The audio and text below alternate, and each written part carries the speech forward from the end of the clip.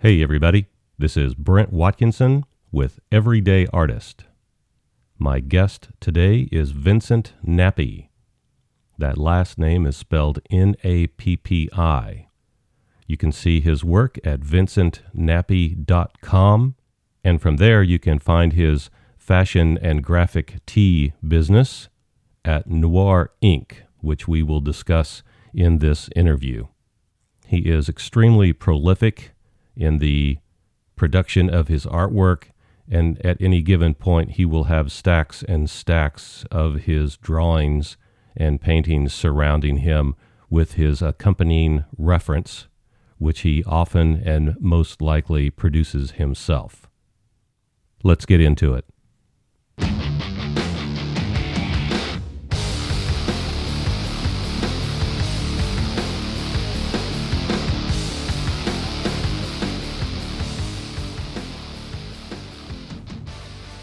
Vincent, you are one of the most prolific artists or creators of any kind that I know. So tell us a little bit about that, meaning where does that come from? Were you born that way? Did you work to get that way? Well, first, you're very kind. Thank you for having me on the show because the previous episodes have been great and I've really enjoyed it. Thank you. And C, it's all George Pratt's fault. That rascal. Yeah, so I lay the blame squarely at his feet for shaming me as a teenager by showing me how prodigious a person could be in one's output, and I blame him. And he's an interesting guy, and for those of you that did not catch the name, it's George Pratt, and he is very prolific. It's interesting because he'll go a month without doing any type of artwork except in his class. And then all of a sudden you turn around 2 weeks later and he's got 30 paintings. So he just attacks it when he begins to do it. Yeah, he's pretty scary. I mean, I could talk about him for an entire podcast, but it might be boring for well, that's my plan. I'm going to. I don't want to turn this into the George Pratt podcast. This has got to be about this conversation. What happens if you wake up in the morning and you don't feel like taking that cap off the ink bottle and getting dirty and cleaning brushes? What happens on those days? Because we all have those days. I do it anyway. A very good, simple, articulate answer. So how do you slide into it? Do you just jump in, or do you say, well, I'm just going to go into the studio and see what happens? Well, I like to, for a lot of the fashion stuff, a lot of that comes from reference that I've pulled from all over the place. So I try and have a few things that I know I can dive into and draw from first thing. And so you always have plenty of reference laying around to stimulate you. I try to, yeah. I try to. And then I just dive in. I don't think about it. And that's probably what saves my butt, because you stop to think about anything, you're liable not to do it. So I agree. And I've talked before on this podcast that when left alone, the mind will always turn negative. That's human nature. I don't know where it comes from. But if your body is doing something and you get your mind engaged, then you get stimulated, you get excited, you have a goal, and you end up working and you trick yourself maybe. Yeah, absolutely. I think, action really is the most important part of anything. And you could take that to art. You could apply that to absolutely everything else. But, if you put your feet on the ground, you get to step and you'll get to where you got to go. And if you get that pen and you put it to paper, eventually you'll make a picture. I walked into a classroom situation one time, and there was a very good overachieving student that later went on to work in the animation industry. So this was no slouch. And he was leaning back in his chair, had his arms behind his head. And I said, what are you doing? And he said, well, I'm just thinking about what I should do. And I said, well, pick up a pencil and start doing something, yeah, whether it's related to that or not. And it really worked for him. He's like, man, I was stuck in my head. I couldn't get past this nothingness that was there. So his stimulation was actually physically doing something, which always works. I love that. I'm sure you know this quote, that Picasso quote, where he's like, "Inspiration, inspiration will find you, but it's got to find you while you're working." Oh, that's good. Yeah. I've never heard that. Yeah, the muse will find you, but she has to find you working. That's a great Something like idea. that. Well, we touched on the fashion part of your work, but I'm going to back up before that, and I don't know if it's years or months or many years, but tell us first about your first published, is it a comic? Is it a graphic novel? You tell us what it was. Oh boy. Let's see. Well, way back in the day when I was still in Kansas City, you gave me the punt in the butt to finish my first graphic novel, and that one was self-published, and I didn't do too much with it. It kind of got out to friends and family and this, that, and the third, but I didn't push that one. But then I got approached to do a little mini series for IDW, and that was called Victory City. So that was 4 issues that they then released as a trade, but that was a comic book. But that magazine, that comic book came from the first one that you did. If you didn't complete the first one, the second one would have not have happened. Yeah. That was sort of the, that was the portfolio. It's like, well, I've already done this once. You can trust me to do the job again. What is IDW? They're a publisher. For comics? Yes. Black and white, color, graphic novels, what do they do? Ooh, they do all sorts of things. I think they tend to handle, this was the only book I did with them, but they handle creator-owned properties from what I understand. It was the writer that dealt with them. I didn't deal with them personally. So it was his story, but your images? Yes. Who said yes or no? Who was the art director? Well, the writer was essentially the art director. His name is Keith Carmack, really nice guy. And he gave me pretty much full and free reign to do what I needed to do to get the book done, which was great. So, and he just signed off on character designs, and, we talk about certain things in the layout stage, what would work best visually to tell the story. But other than that, he was pretty hands off. And did you do any thumbnails or any, you said concept or character development, but did you do a thumbnail page of everything that was okayed by someone? Oh yeah, I would do layouts, which I'm pretty sure is standard across the industry, but I'm really not in the industry. But yeah, I did all layouts for each issue. I would send them over to Keith. He would take a look. He'd go, okay, cool, this is great. Maybe we can flip this around. And then I'd get the go ahead from him, and I'd move on and I'd do the book. In that industry, oftentimes there is a penciler, there's a layout person, there's an inker, and there's a letterer. Did you do all of that? I handled the pencils, the inks, and the colors. So the lettering was done by digital means? Yeah, for certain parts of it, it was a handwritten font, and in other places it was just a regular plain Jane font. But I didn't handle the lettering for that. Oh man, who handled it? I forget her name. Jessie Adrignola, I think her name was. But she did a cool job. It looked good. So there were 4 issues of that particular comic? Yes.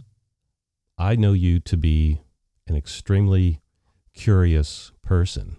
Did you grow up that way, or was that something that you accrued later? Where does this curiosity come from? I guess it was, my father's a pretty curious guy. My grandfather's a pretty curious guy. I grew up around people that like to read books, interested in all kinds of different things. And I picked it up from them. So I blame them. Okay. Yeah. Well, that's a good lineage to come from. At what point do you think you were aware of what we now call, and have always called, storytelling? What tender age were you when you became involved with, wow, that's a good story, or that's a story well told? That's a really interesting question. I don't believe I ever looked at it in any kind of a formal way until I was doing comic work. Because, to tell a story visually, you have to sort of break down what makes a story effective. And that makes you look at all kinds of media in a different way. You start to watch movies in a different way. You start to read books in a different way because you understand the skeleton of whatever it is that you're looking at or reading. But as a kid, I don't think I thought about storytelling in quite such an in-depth way. You just sort of enjoy things. And it's not until you become when did things click? I mean, while you were doing your first comic or while you were thinking about your first comic? Yeah. And I'd say that they clicked in a pretty unconscious way, and that I didn't labor over it. I just sort of, I figured that if you read enough or if you see enough good movies, you sort of subconsciously understand how a story should be told, which isn't to say that there's not a deep amount of craft that goes into learning how to tell one in an effective way. But what I'm trying to say is, I stumbled around like a bum until I fell into a story without much hard thinking on my part, but it seemed to have worked out. Well, it's common knowledge that people that read a lot usually speak very well.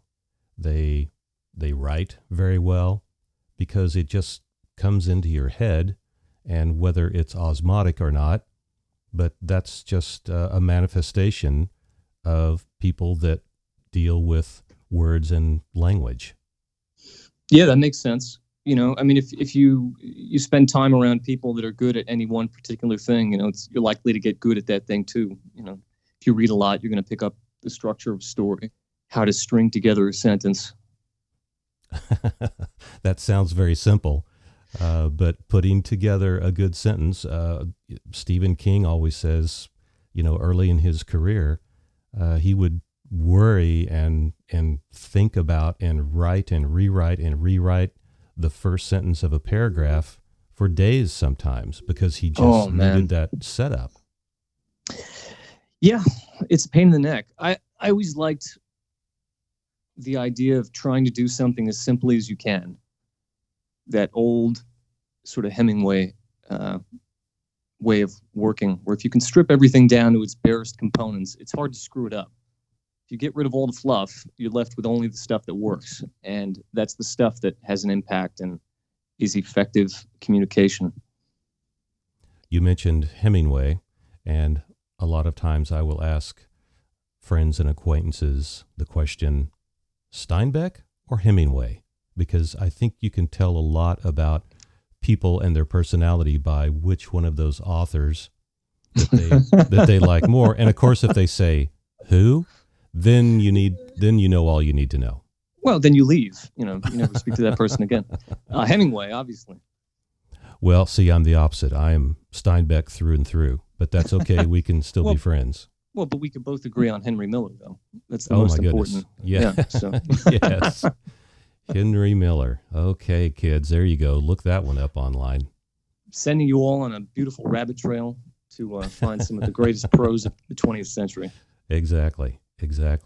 So every time I read Steinbeck, and I've read what I call the Holy Trilogy many times, it starts with Tortilla Flat, then Cannery Row, and finally Sweet Thursday. And they were written a decade apart. The first one was in 1934. I think the next one was 44, and the other one may have been 55 or 56. But every time he writes this sentence like, Doc opened the door and looked down the street, I keep asking myself, what does that mean? What's he trying to say? What does that really mean? There's got to be something more to it. So I'm not really sure if that's true or not. I think those books are great reflections of the world at large, especially at the time. So sometimes I turn my brain off and just read it and try to get my brain to shut up. So I ask you about when you started thinking about storytelling. So I'll interject a quick story. When I was a kid, I loved comics. I spent all my money on comics. And a lot of times I would go home and I would read them.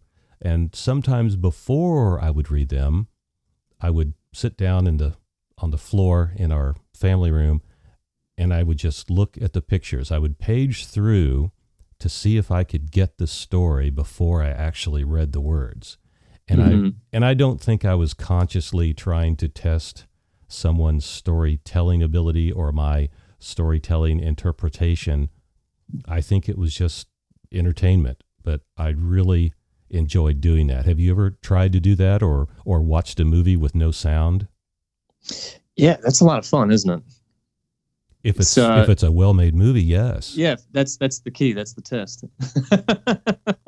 If it's good, then it's entertaining. 100%. I think that especially with the comic stuff that I've done, I didn't consider necessarily this. Well, you consider the script, but when laying things out, I always thought about it in terms of mime. Right? It has to read.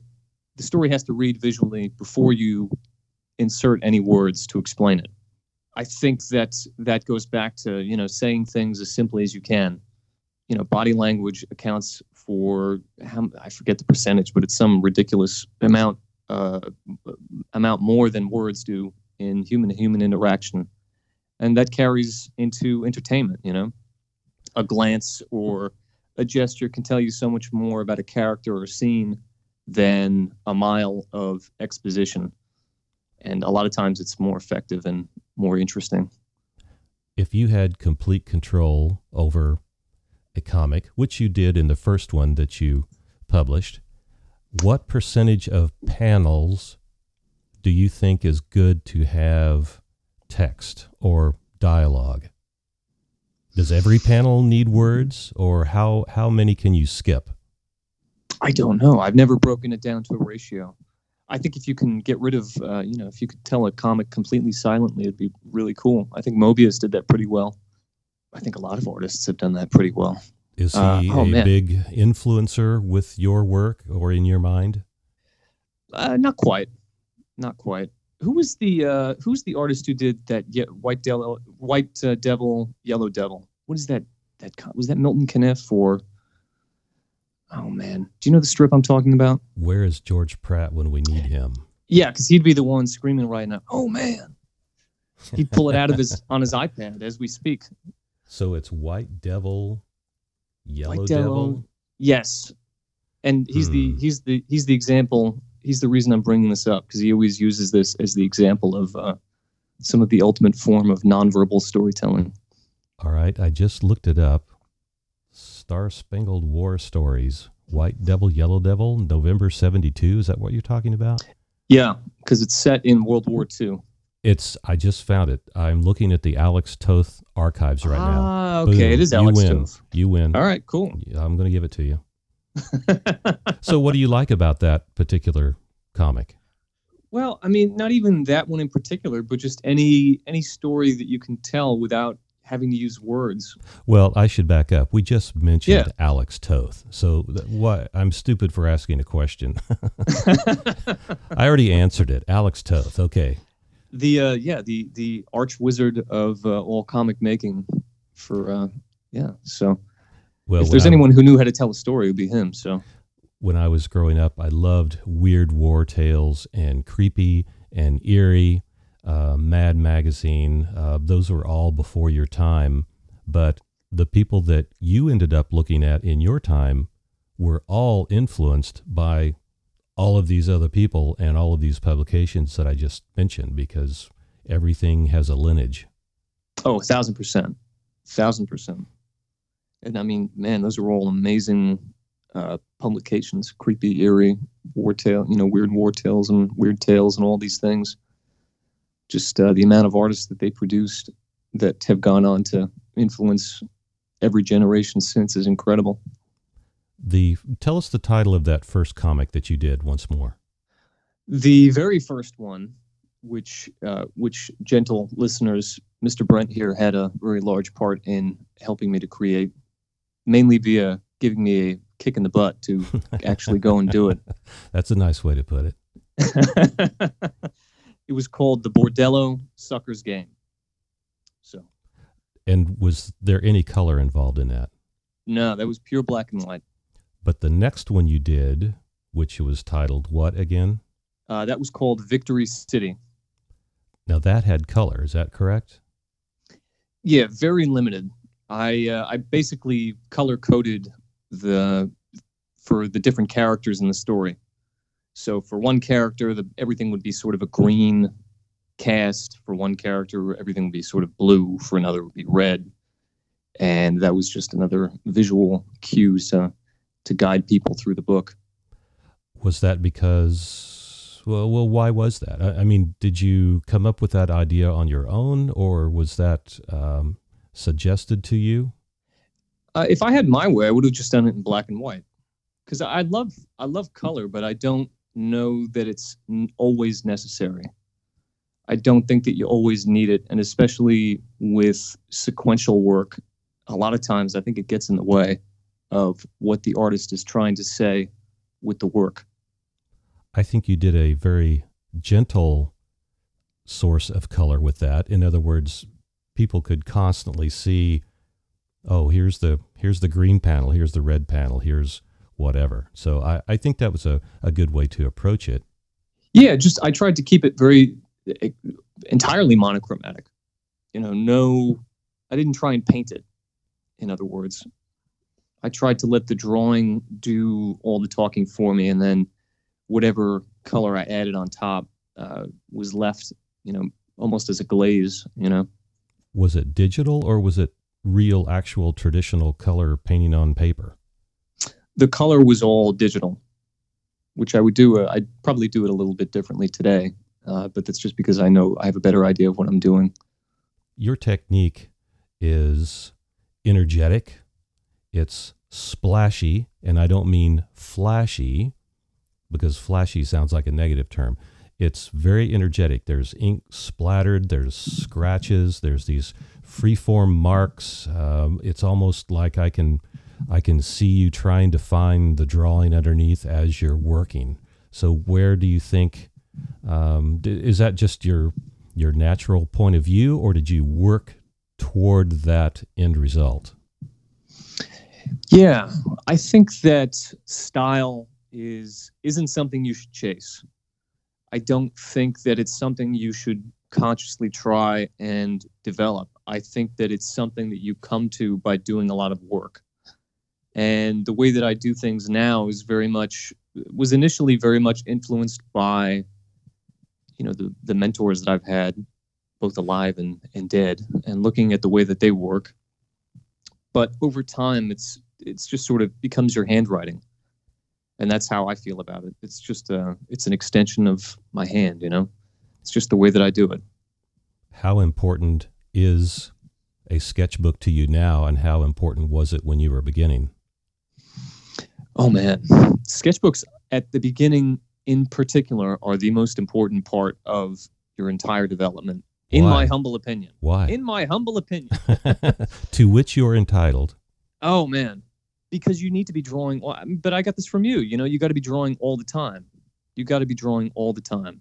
If you're a student, if you're just starting out, you need to be looking at the world around you and recording it.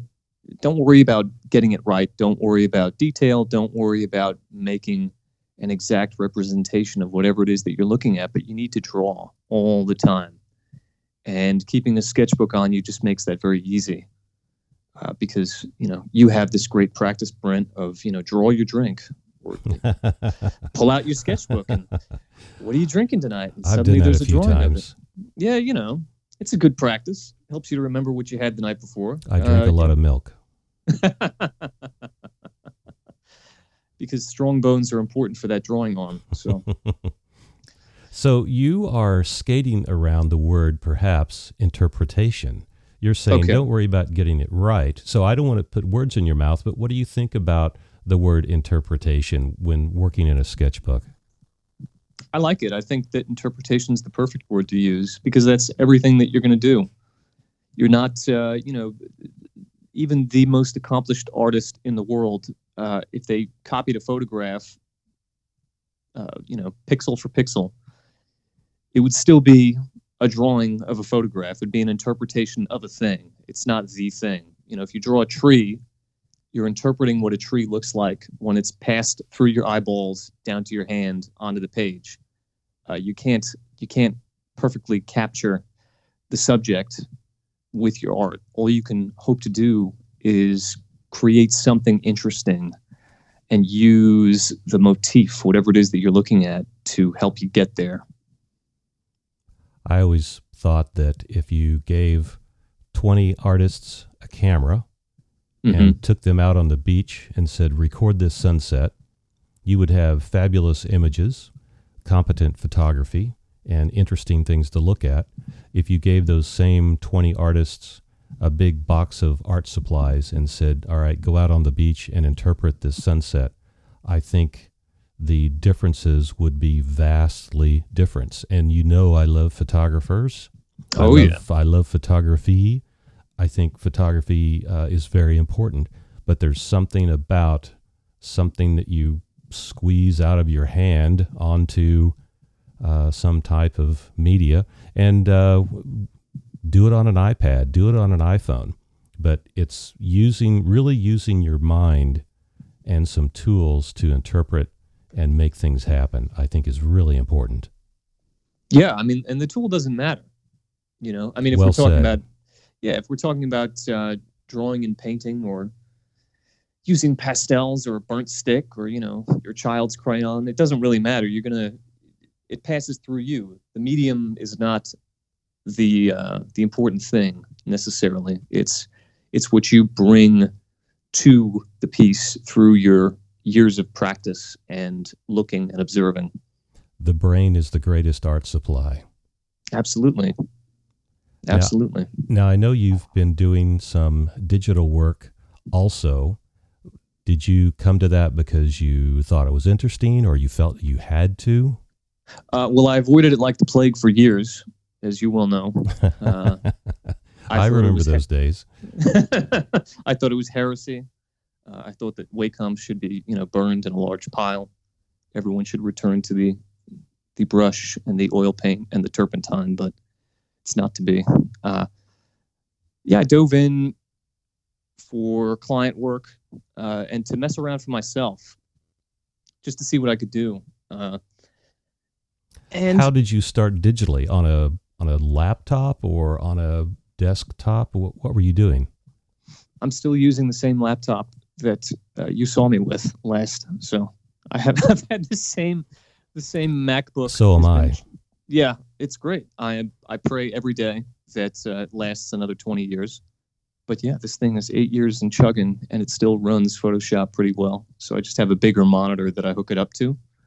Does your digital work look the same or similar? Or if you posted something online of, drawing A and drawing B, would I be able to tell if one was digital or not? I don't know. Maybe. You especially, because you're a genius. I forgot that. Yeah, I have to remind you. But I don't know. For certain things, yes, I think a lot of that has to do with the tools that you're using and how easy they are to replicate digitally. So, but it's not like you're trying to do one thing traditionally and completely something else digitally.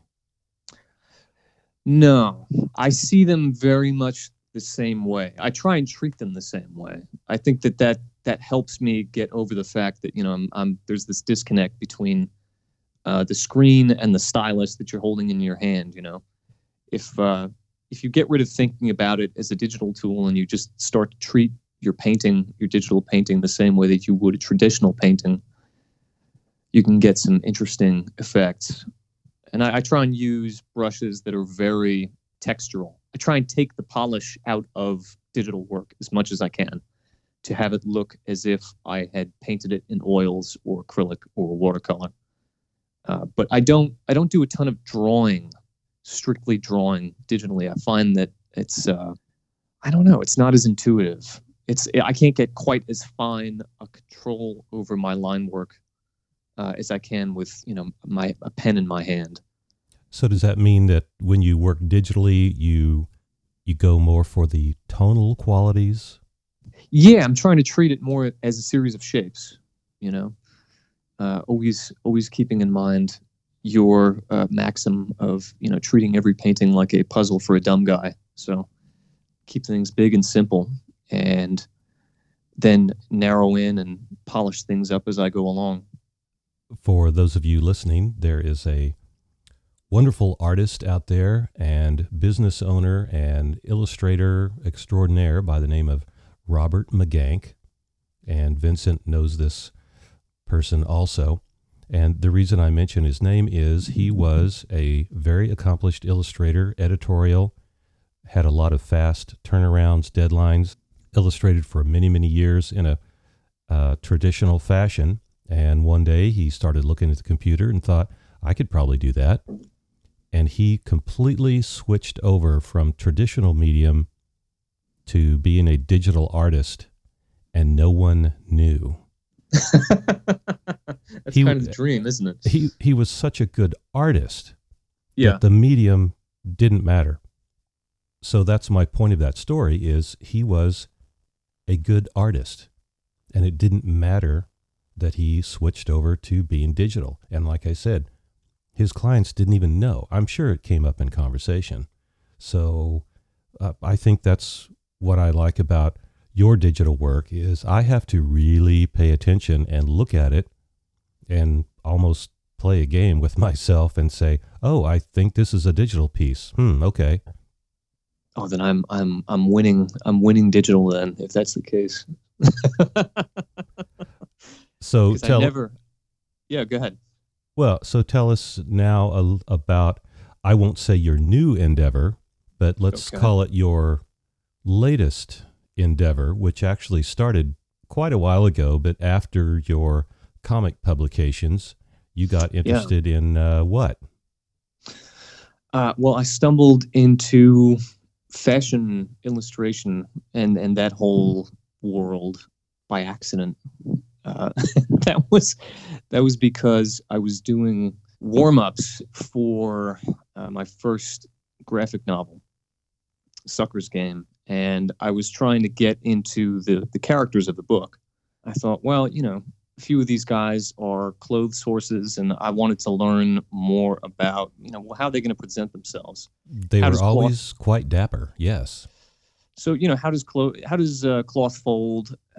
What kind of proportions am I going to be playing with? And that stuff has always been an interest of mine, but I hadn't really bothered to explore it in art. And I just started doing these drawings as warm-ups, and over time they accumulated into a substantial piles. That's plural now, but.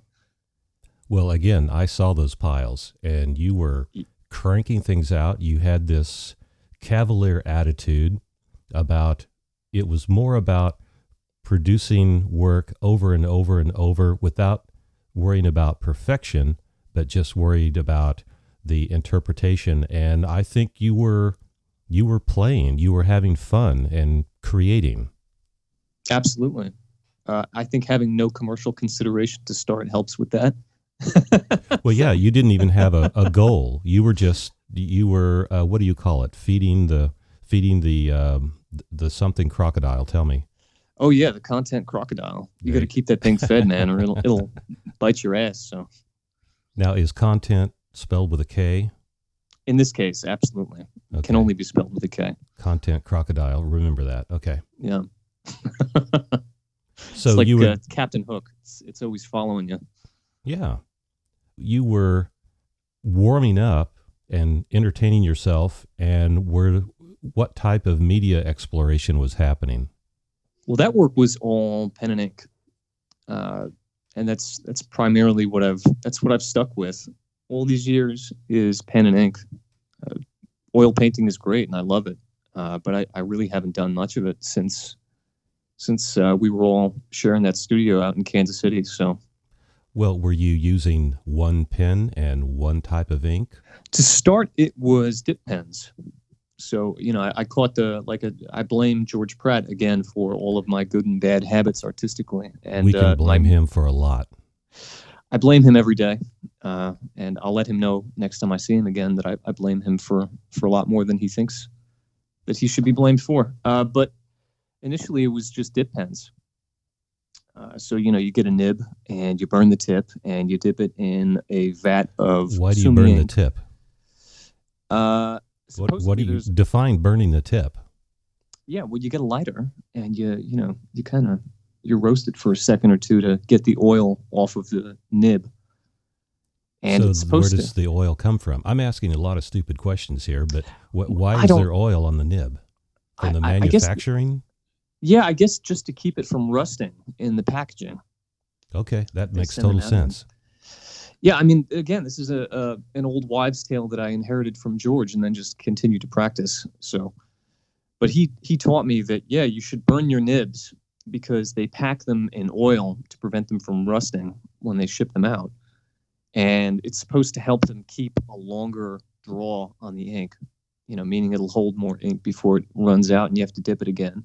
Well, that makes sense because if there was oil on the ink, it would be like oil in a skillet and the ink would slide around, or run off like, an egg in an oily skillet. It's supposed to slide around, but you want that ink to remain on that pen nib so that it can be pulled off as you're drawing your line across the paper. That's right. That's absolutely right. And so I was using Sumi ink for a long time, which Sumi ink is cool because it's live. They say it's live, meaning you can reactivate it. If you put down a big dark area and you hit it with a wash, it'll bleed, which means you can get some interesting halftones and cool effects. What happens after it's dried? You can still reactivate it. If you agitate it, you can still get it to bleed off into a halftone. But that's why I stopped using it. And I didn't like the way that it dried, which may be heresy to people that love Sumi ink. But Sumi ink tends to dry it has streaks. You could see all your brush strokes. Well, if you're trying to work in layers, then you don't want to reactivate the medium. You want it to stay where it is, go to the next layer, etc. Yeah, exactly. Yeah, I mean, you can't. It gets tough to hit it with white acrylic or gouache or anything like that. Because it'll just turn to mud if you attack it too much. And then so to fix that, I started to work with FW acrylic ink. So FW acrylic ink is exactly what it sounds like. It's acrylic ink, meaning that it dries flat. It's pretty viscous, and it's very opaque. You don't need a lot of it to lay down a very flat, dark area.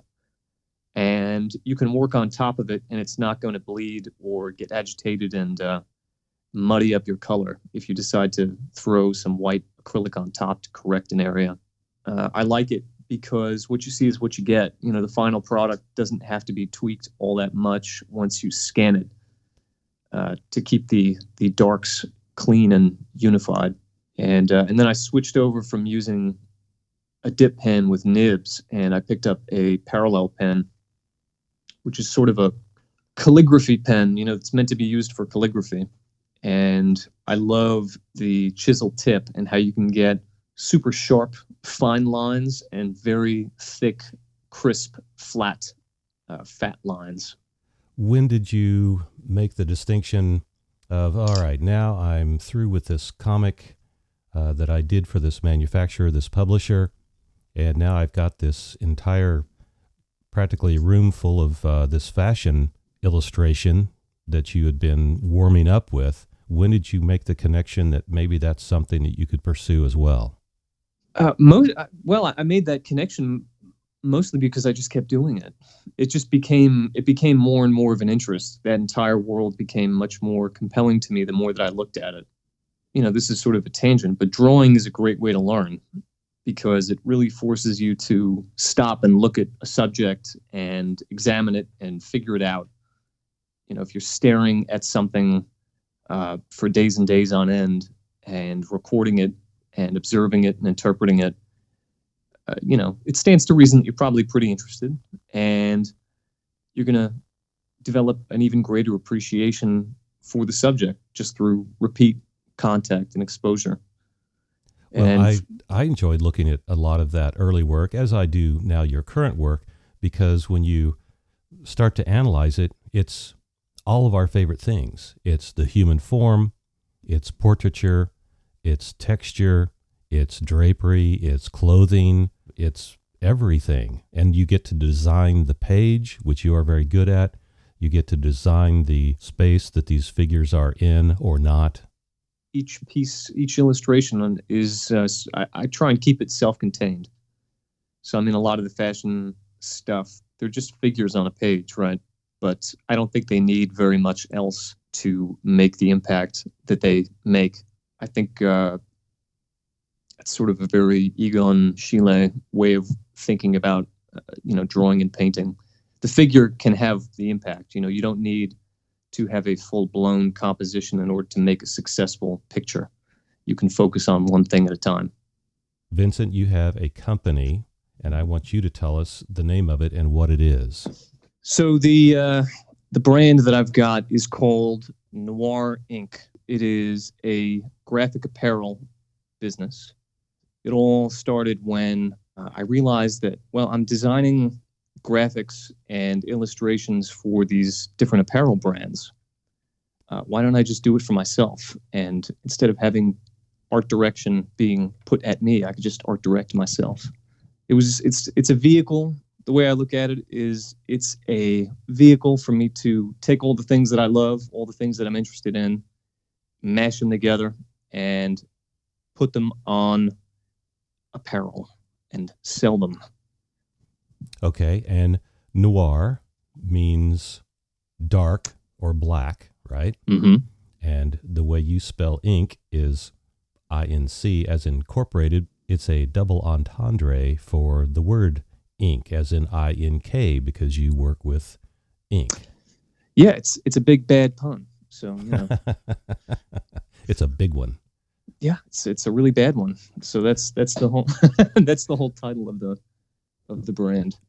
So what if I decide I'm going to start my own graphic apparel business tomorrow?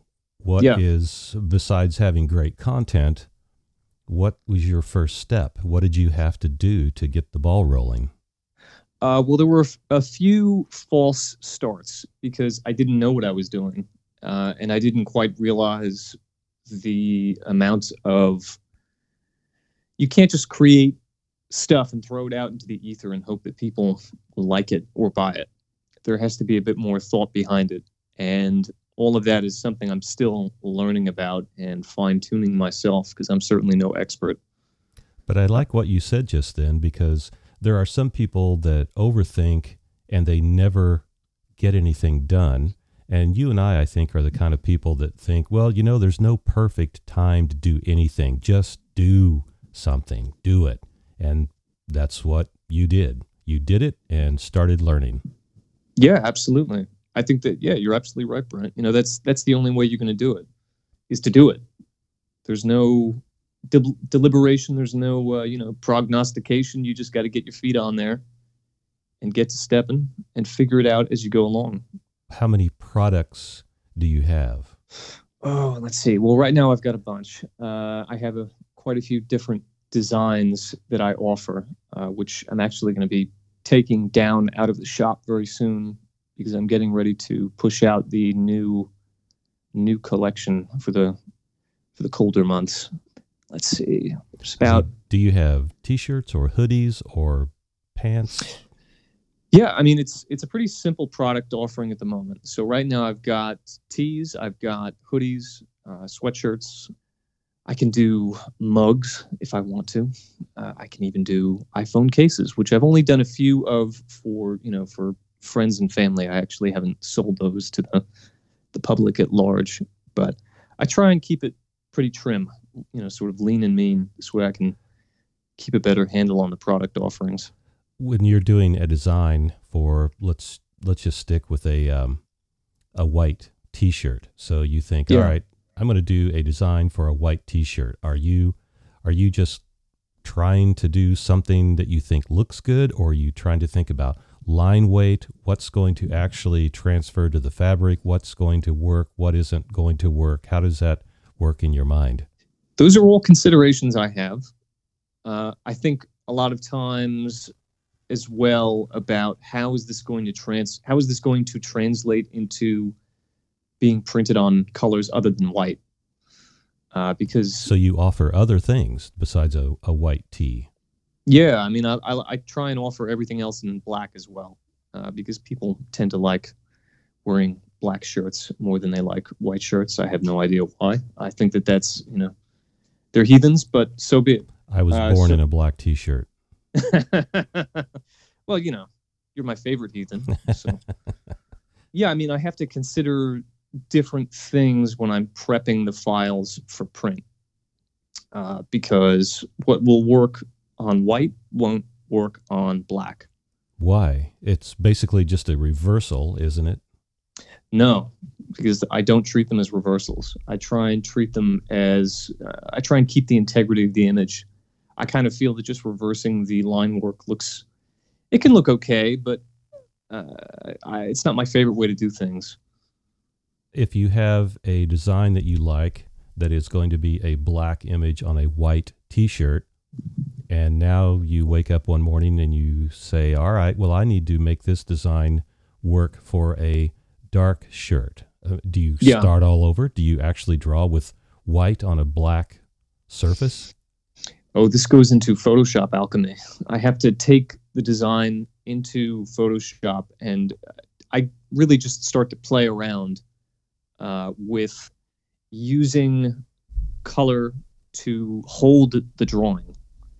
I'm not quite sure how else to describe it, but I think I try and think of printmaking, right? Like turn of the century printmaking, and how they'd have to hold the line in a field of color.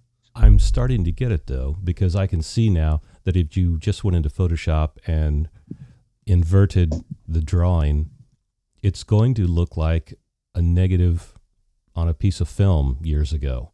And that's not what it's supposed to be. You could have all of a sudden you've got a black face with a white eye in it, and that's not what you're trying to do. Right, and that's what most people will do because it's easy. Because I like to make things hard for myself. I don't do that. So that's where the quality is, though, because you're thinking ahead and you're making it function the way it's pleasing to the eye and visually correct. Yeah. Well, here's another way to think about it. I try and turn them into vignettes, if that helps to make the picture clearer in your mind. But if I'm printing on black, I'm trying to treat the drawing almost like a miniature illustration on a piece of paper, like a classic old, Cornwell vignette or something, where you've got simple subject matter, but it's framed in an interesting way in a space, but it's not a square frame. It's just sort of an irregularly shaped composition. Well, you're designing the space around the figure so that it looks pleasing, and it's designed on the actual, what do you call the front of the T-shirt, the placard or the live area? Yeah, live area works. I feel like I'm not explaining this very well. Let's see. I'm trying to use the negative space to describe the drawing, and I do that through the use of black, white, gray, and color. I can see how it would be a difficult situation to do, let alone explain. Why do you do the fashion work? What is it inside of you that all of a sudden said, you know what? Yes, I have all these drawings. What made you think that they should go on apparel? Because that's a pretty big leap. Well, I was being hired to do that for other people. Oh, so, that's right. You mentioned that. Sorry. No, it's fine. It was my decision to create Noir Ink was tied to the the fact that doing this sort of stuff constituted, a portion of my freelance work. And I find the fashion industry to be very interesting. It's a whole other art form, and it's one that I really enjoy and am passionate about and fascinated by. I thought what part of it really captures you in the category of being fascinated with it? Because I don't know anything about it. So what could you say to make me get interested? Well, clothes are, in this maybe is not related to Noir Inc., but clothes and fashion, it's psychology, but it's external psychology, right? You use your appearance to create a particular impression. You're using the visuals available to you to tell a story. It's storytelling. All right, we're going to loop it back to comic books. So fashion is storytelling in the same way that lines and colors on a page is storytelling in a comic book. Fashion is storytelling in real life, in 3 dimensions. It has a practical effect on the way that you move through the world, the way that you're perceived, the way that you perceive others. And I've always found that very interesting. Well, when you say it that way, now I'm fascinated. I get it now. It's storytelling. So, but Noir Inc. is, it's graphic apparel. It's not as if it's it's not haute couture. It's not beautiful tailoring. It's not dressmaking. It's not anything that's particularly esteemed, but it's graphic apparel. It's streetwear. It's pop culture. It's all these things. Well, that's I know another terrible explanation. I know there's images on your graphic tees. Are there words also? Sometimes there are. They're more meant to evoke a feeling. It's sort of you're painting with words. You're trying to get people to think. You're not spelling things out. You're creating a story. You're creating something that someone will engage with when they look at it in a mental way. So if I'm walking down the street and I see someone with a Noir Inc. t-shirt, is there an attitude about that shirt or an attitude about the person that would wear them? I think so. And this is sort of part of a larger conversation about streetwear and fashion and all kinds of things that are probably not very interesting or relevant to the people that are going to listen to this. But, what you wear says something about you. In your estimation, what makes a good design for Noir Inc.? What are you looking for visually? Ooh, that is a good question. I have to get some kind of a charge off of it. I don't have any other words for it than that. I have to be sparked some way by either a phrase or a subject, an idea. A lot of these designs, a lot of them are from reference that I've shot myself. Some of them are interpreted from old photographs or just found reference that I've picked up through the years of trawling through the internet and books and things like that. And so it's sort of doing a remix of several different things and putting them together into a graphic and using that graphic on the medium of clothing to tell a story, to evoke an emotion, to get someone interested. What if we coined a phrase and said, a good design to you must tickle your intellectual fancy? Yeah, I think that works. There's a lot of stupid designs out there, though. That's the problem. that probably look good and tickle other people's fancy, I suppose. I guess so. I mean, a lot of it, too, was me looking at what is going on in, fashion with a capital F and how they use graphics and art and being really disappointed with what I see. Because, I look at this stuff all day long. It's sort of the business that I deal with on a day-to-day basis. And when I see these large houses offering really subpar visuals or just things that are they're dumb. You know what I mean? Like they're using there's not a lot of thought put into the imagery that gets used in many cases, or there is, but it's just not of great quality. I thought, you know what, I could do something better, and so that was also part of the decision to do it, was saying I can create a better design than what I'm looking at. Has the work that you've started with changed as compared to the new line of work that you're going to put up momentarily or in the next few weeks? It's a different theme. It's this. I mean, it's all my work, so it all, you know, it looks like it came from me, but it's a different sort of subject matter. So I'm actually this next batch of stuff is sort of cowboy themed. I've been seeing a little bit of that on social media and didn't know where it was headed. Yeah, a lot of it is me thinking on paper for what I'm going to use for these next few designs. Vincent, what part does social media play in Noir Ink., if any? Social media is everything for Noir Ink. It's everything for my freelance career. Love it or hate it, you got to know how to use it and at least be halfway competent at it in order to get your name out, get your product out in today's day and age. Well, how many social media outlets are you involved with? I mostly use Instagram. A few years ago, Facebook was the thing, but it's really not anymore. I don't have Facebook ads figured out yet, so I don't use that particular part of the platform to the way that I'd want to. So most of my effort goes through Instagram and sort of attracting organic engagement by, feeding that content crocodile and sharing work.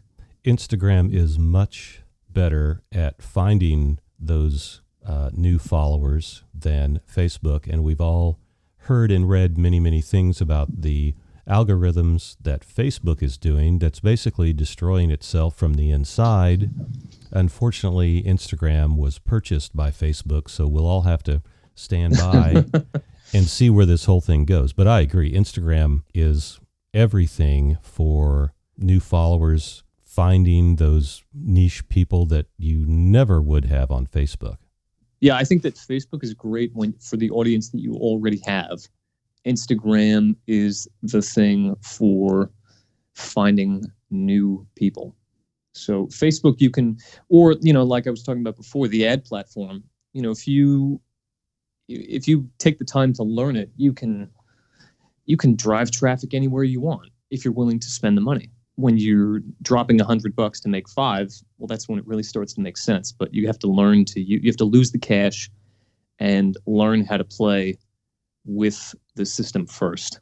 And as far as the system, and this is conjecture on my part because I've never talked to somebody from Facebook, but a lot of people are disenchanted with the Facebook ads. And again, this is hearsay, this isn't fact, but supposedly once you buy an ad, then you are extremely throttled by the algorithms, and they make you spend more and more and more money to reach the same amount of people. Whereas if you never buy an ad and it's a private account, then it goes out to your usual people. And now even that's in question. So there's no true answer right now. It's kind of muddy right now, but Instagram, I think, is better. I believe that. And I mean, you can use the ad manager on Facebook to place ads in Instagram. So that's another part of the functionality that I don't know that people understand. You have to use the ad manager in Facebook to even run ads in Instagram itself. But that's a paid account, though, a paid professional account, isn't it? Well, it's only paid if you're paying. Like, you can have a business account and you don't have to pay any kind of subscription fee to have a business account for either Instagram or Facebook. But you do for an ad, though. Yeah, if you want to run an ad, then yes, you're spending money. So that's the trick. Is you have to get a handle on targeting and really learn who your audience is. But you can certainly drive a lot of traffic when you're willing to spend the cash to do so. Now, a couple of years ago, maybe even less than that, there were several iPhone apps. We'll just call them apps because I'm sure they're on Android. And supposedly you could make a post in Instagram and hold on to it, and this app would decide when the ultimate time was to release that, when most people that you were trying to attract would be online and they would see it. And then all of a sudden people are complaining about that and customer service with the app, and it wasn't working. Do you know anything about those such apps? No, but they sound pretty useful. Well, if and when they work, that became the problem, I think. Yeah, I mean, it's you can never really understand what's going on in the back end of either of Facebook or Instagram. You just sort of have to play with the rules that they set out for you to play with. There were sites like Social Blade. This is related tangentially, where you could see essentially where you could figure out which part of an account's engagement was real. You could see exactly how many followers they had. You could track the growth of their account, this, that, and the third, which was useful to place, to do sort of paid placement with influencers on Instagram. But even things like Social Blade, websites like that have been getting knocked out of the loop by the changes in algorithm. What about things like Hootsuite or Buffer for cross-posting to different platforms on a schedule? Have you ever used those? I have. Oh, what is it called? I forget what the app is called. I have an app that I use that cross-posts whatever I put on Instagram. It gets blasted to Facebook, which doesn't seem to do much for the engagement on Facebook, but it's still nice to have content show up in two places at the same time, and Twitter as well. How would we find you on Twitter and Instagram? Twitter's not very interesting. I don't really use Twitter. I think I don't even remember my handle on that, to be honest with you. It just blasts out content for me. My Instagram handles are Vincent_Nappi. So that's NAPPI. And for Noir Inc., the Instagram handle for that is Noir_Inc. So INC. INC, yes. Okay. Yeah.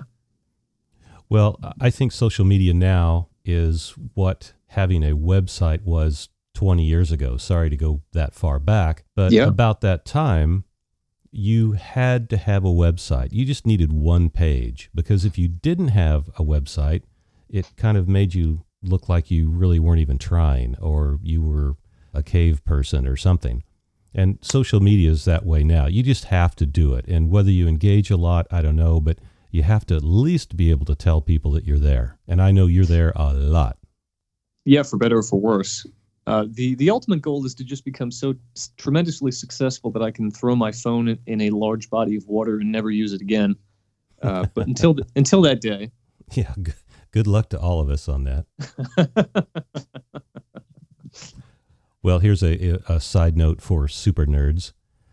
I had a friend of mine that was a futurist at one of the large international phone companies. And this person's job was to go in every day and look 5, 10, and 20 years into the future and try to figure out what was going on, especially in that industry, and how they could stay on top of things and maybe get ahead of the curve if at all possible. And he told me one day about a year ago, Brent, enjoy your iPhone, because in 10 years we won't have them.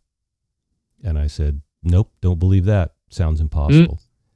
And he said, no, there's just going to be these screens everywhere that you can access. And he just kind of smiled, and there was this twinkle in his eye. And I thought, oh man, that sounds so crazy and so far out there. It's probably going to happen. I mean, well, what did they put the man on the moon with what the equivalent of a calculator today? And now we have a device in our hands that is X amount of times more powerful than the entire computing power in the world, in 1985. Oh, exactly. Yeah. Technology is moving ahead, and some of it's pretty scary. Hopefully we can figure out some of the problems. Believe it or not, I go to a computer store on a rare occasion. Okay, almost every day. Yeah. And I was standing in line, and there were 10 people in line waiting to get to the next cashier, which is all computerized. Hello, it's a computer store. Yeah, absolutely. I was the only person not looking at their phone. And there were people 20 years older than I was, and there were people 30 years younger than I am. And I thought, man, that's really true. I always thought it was kind of a joke that everybody's on their phone all the time. And all of a sudden, I got really self-righteous, and I felt really cool because I wasn't on my phone. Just scrolling through, looking for Noir Ink. I thought, I'll do that later at home. Well, if they're looking for Noir Ink, then feel free to look in your phone for as long as you want. But I should have tapped him on the shoulder and given him your card. Yeah, there you go. That's it. Checks in the mail. Checks in the mail. Well, to wrap this up, which I hate to do, if someone was trying to learn how to get better at the craft of making pictures, what's the one sentence you could encapsulate and tell them they need to do? Draw. I'll do better than that. I'll just give you that one word.